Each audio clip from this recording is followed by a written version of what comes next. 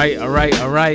Day 185. Welcome back to the Windows and Mirrors podcast. My name is Keith. And remember, this is a podcast where we're trying to show you that the Bible is more like a window than it is a mirror. We come to it to see through it and to see God, not to it to primarily look at it and see ourselves. All right. So we're still in the thick of, again, one of the most important books in the entire Bible, especially the Old Testament.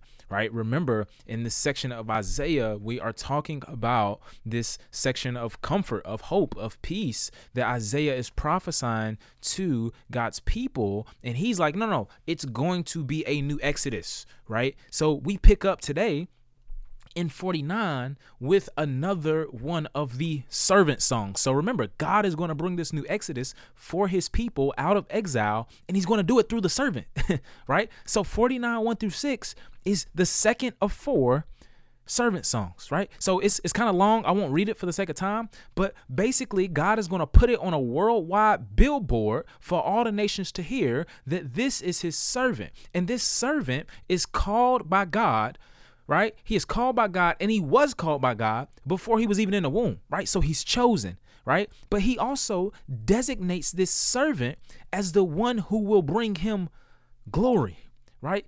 And then this text says, no, he's not just chosen. He's not just one who's going to bring him glory, but he's also called Israel.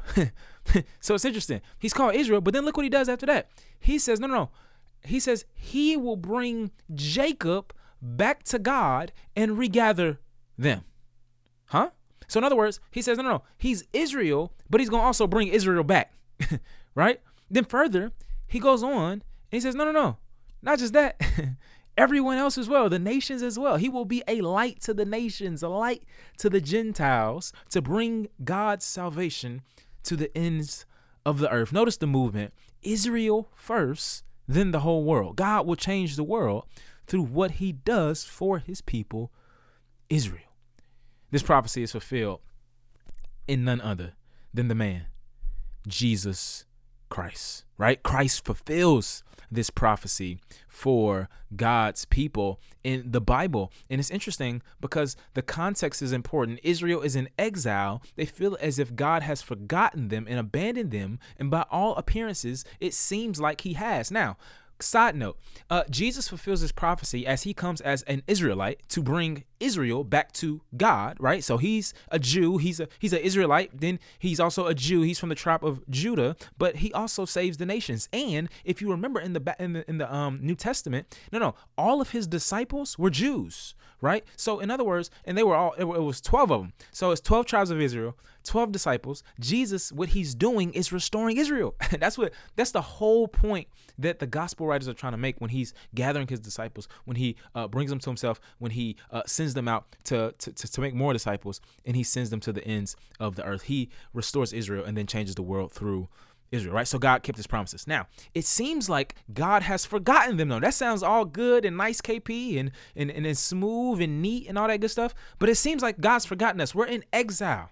And look what God says in this text. He says, can a woman forget her nursing child or lack compassion for the child of her womb? Even if these forget, yet I will not forget you. Listen, 9.9 times out of 10, a mother will not forget her baby or not give compassion to her children.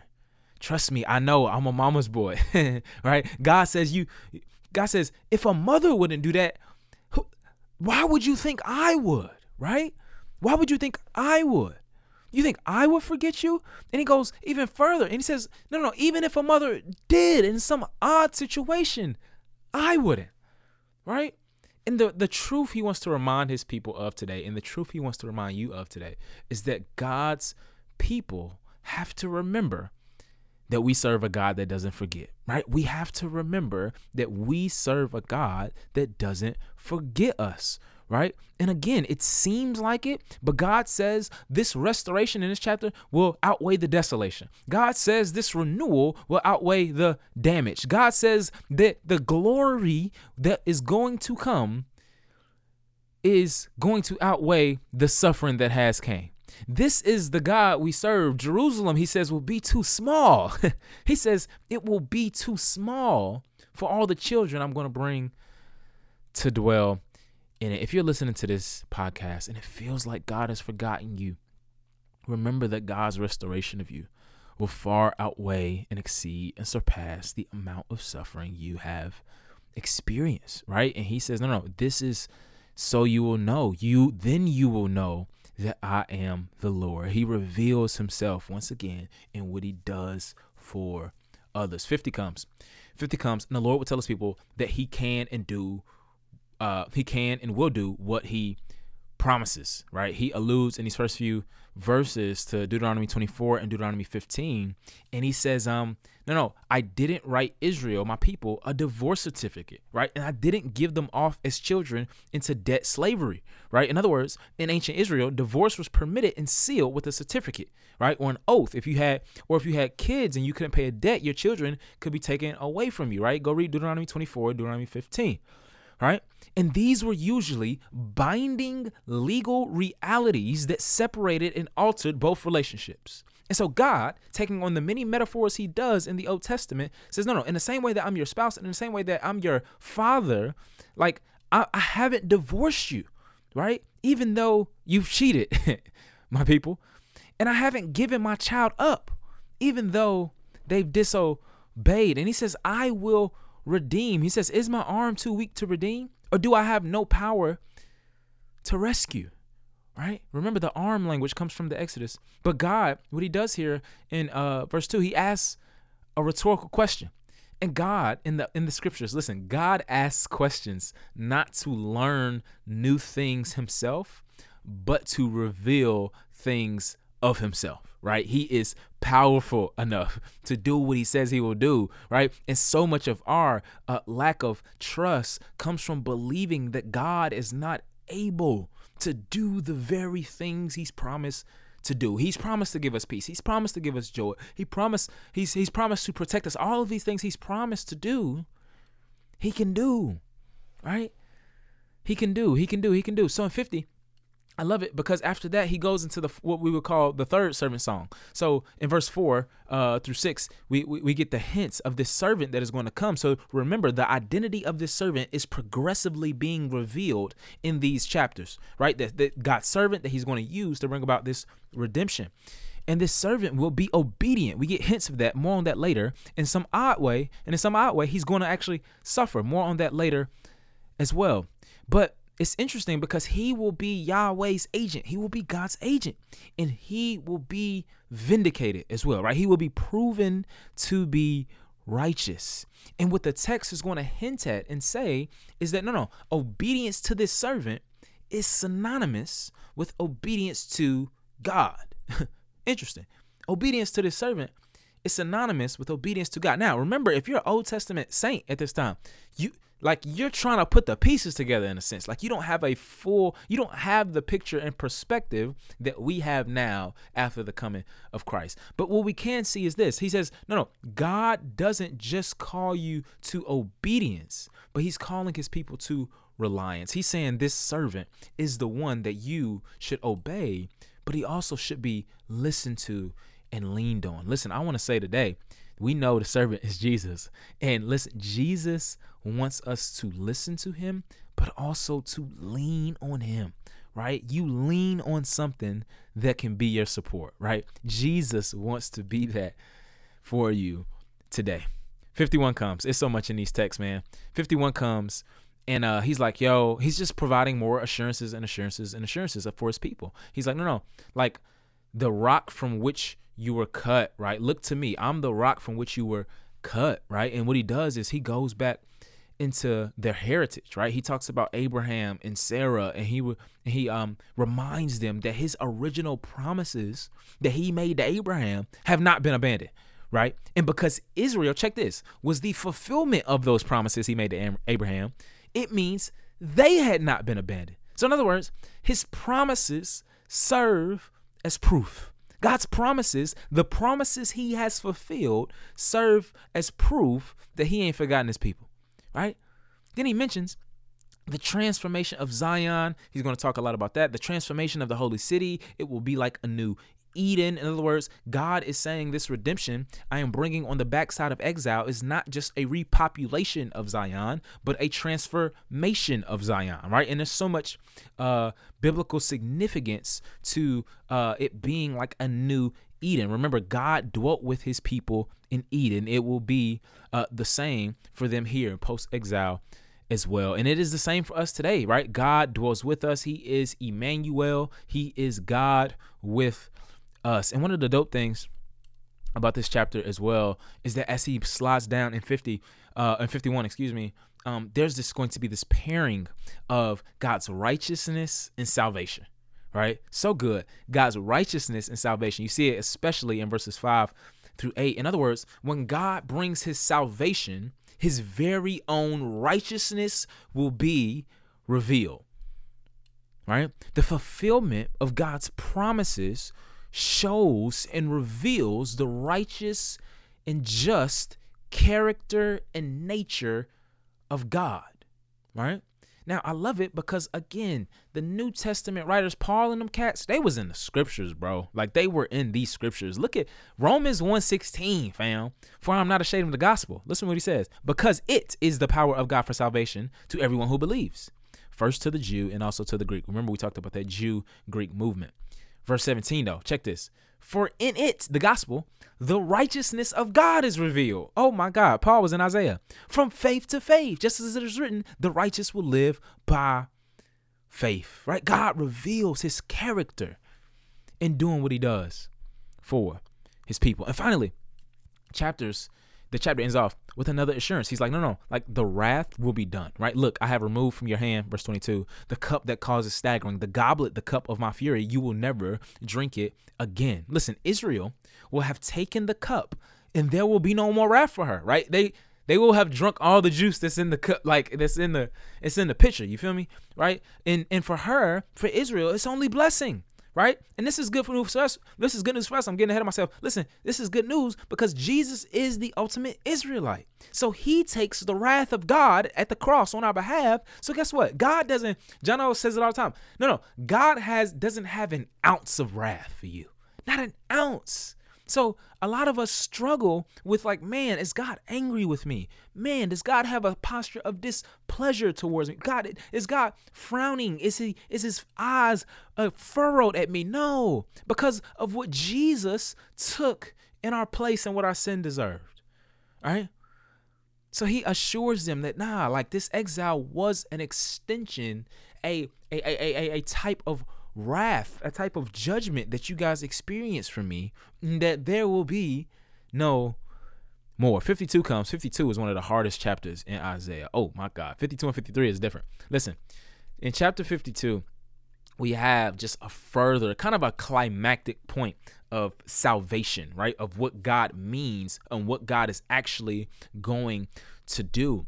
And the movement of the passage is brilliant because it starts off with a renewed Zion in verses 1 through 2, right? Where he's going to say, no, again, Zion will not just be, it won't just be a repopulation, but a transformation, right? It will be, Zion is Jerusalem, right? The holy city where the temple was. It'll be repopulated, but it'll also be transformed. So he says, no, the unclean no longer will reside, right?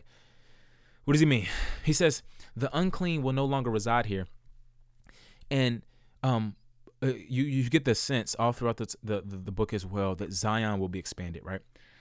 So he says, in other words, the world, when it is transformed, will be like a cosmic temple, right? The unclean will be unable to enter this cosmic temple. In the same way, in the earthly temple that Solomon built, the unclean could not enter, right? And so what God is saying is, I will have cleaned my people in such a way that nobody will be unclean. Everybody that dwells there will have been washed by the blood, right? In a sense. And the same is true here. So he's saying like, I will renew the earth one day. The Holy of Holies, the innermost part of the temple where the presence of God was in the temple, will be expanded upon the whole earth. It will be cleaned, no unclean people. This place will be a place of perfect holiness. He'll get more into that later. But he also says that the people in this place will be redeemed, kind of like I was hinting at. He says a debt will be paid, but check it. Money isn't sufficient to pay it. No. Like, you can't put a price tag on that joint, right? Like, the price of redemption, he's saying, exceeds monetary and fiscal value. And this is why Peter, and I love it, the apostles was in the text of Peter, 1 Peter 1:18-19. What does he say? He says, no, for you know that you were redeemed from your empty way of life, inherited from your ancestors. Check it. Look, not with perishable things like silver or gold. It wasn't no amount of money that could pay for this thing. It was that costly, right? That only God's precious and only Son. It says, but with the precious blood of Christ, verse 19 of 1 Peter 1. But with the precious blood of Christ, like that of an unblemished and spotless lamb. So much. He goes more into depth into that redemption tomorrow. I love it. Isaiah 53, very famous passage. We're not there yet, though. But he goes through the history of oppression, talks about Assyria, talks about Babylon, and he is concerned. And God is saying, like, no, me doing this is once again about the revelation of my glory and my own reputation, right? He says that in verse 6.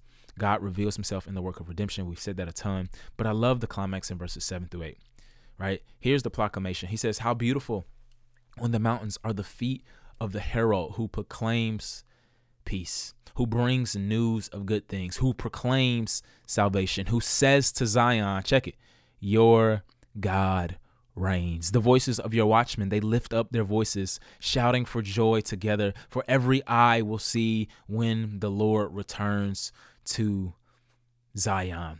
What's going on here? The word he's going to use, man, the word he's going to use for good things, right? In verse 7 in the CSB is good things, but the word he uses is the word evangelion in Greek, right? It's a basar in Hebrew, but it just, evangelion in basar translated mean gospel, right? This is literally, he's bringing the gospel, right? And so in this context, in the Old Testament context, what he's saying is, the gospel was the announcement of this victory accomplished by a king, right? This is why he sums up what he says at the end of verse 7. He says, no, your God reigns, right? Like, in 3 words, that's what I'm trying to say. This is why he brings it up. But the content of your God reigns, he fills it out in what he says as well. So he says, this is the gospel. Listen, the gospel is announced as in, like, context. The gospel is announced as the answer to exile, right? He says there is good news that is going to take place, right? And it's a proclamation of peace. So we know that this good news is associated with proclaiming a type of peace. Then he says this good news is about the reign of Yahweh. We see that in verse 7 as well, right? It's about the reign of God. This is God as this great king over us. But then it says the good news is about the salvation of Yahweh. Those things aren't antithetical. Those things are complementary, right? Those things go hand in hand, right? But this also, he says, no, that's not it. It's also about the return of Yahweh. So in other words, he said, no, this good news that I'm proclaiming to you now, way before it actually is accomplished, is about the redemptive reign of Yahweh's return. And this is where most New Testament scholars, this for free, most New Testament scholars believe, and I do as well, that Jesus and Paul got the term gospel that they bring up over and over in the New Testament from Isaiah 52:7, right? And it involves a king, his peaceful kingdom, the salvation he brings, and his very presence and return to and for his people. Isaiah is saying, this is the gospel, right? This is what Israel was hoping for, and this is what Christians now hope in. We have to remember the good news of the gospel. I think a great homework assignment today would be to meditate on Isaiah 52, particularly verses 7 and 8. Again, this is what Israel was hoping for, but this is what we hope in and proclaim today. Let's pray. Father, we ask for your grace. I pray that the message of the gospel would seep into the heart of our very souls. It's in Jesus'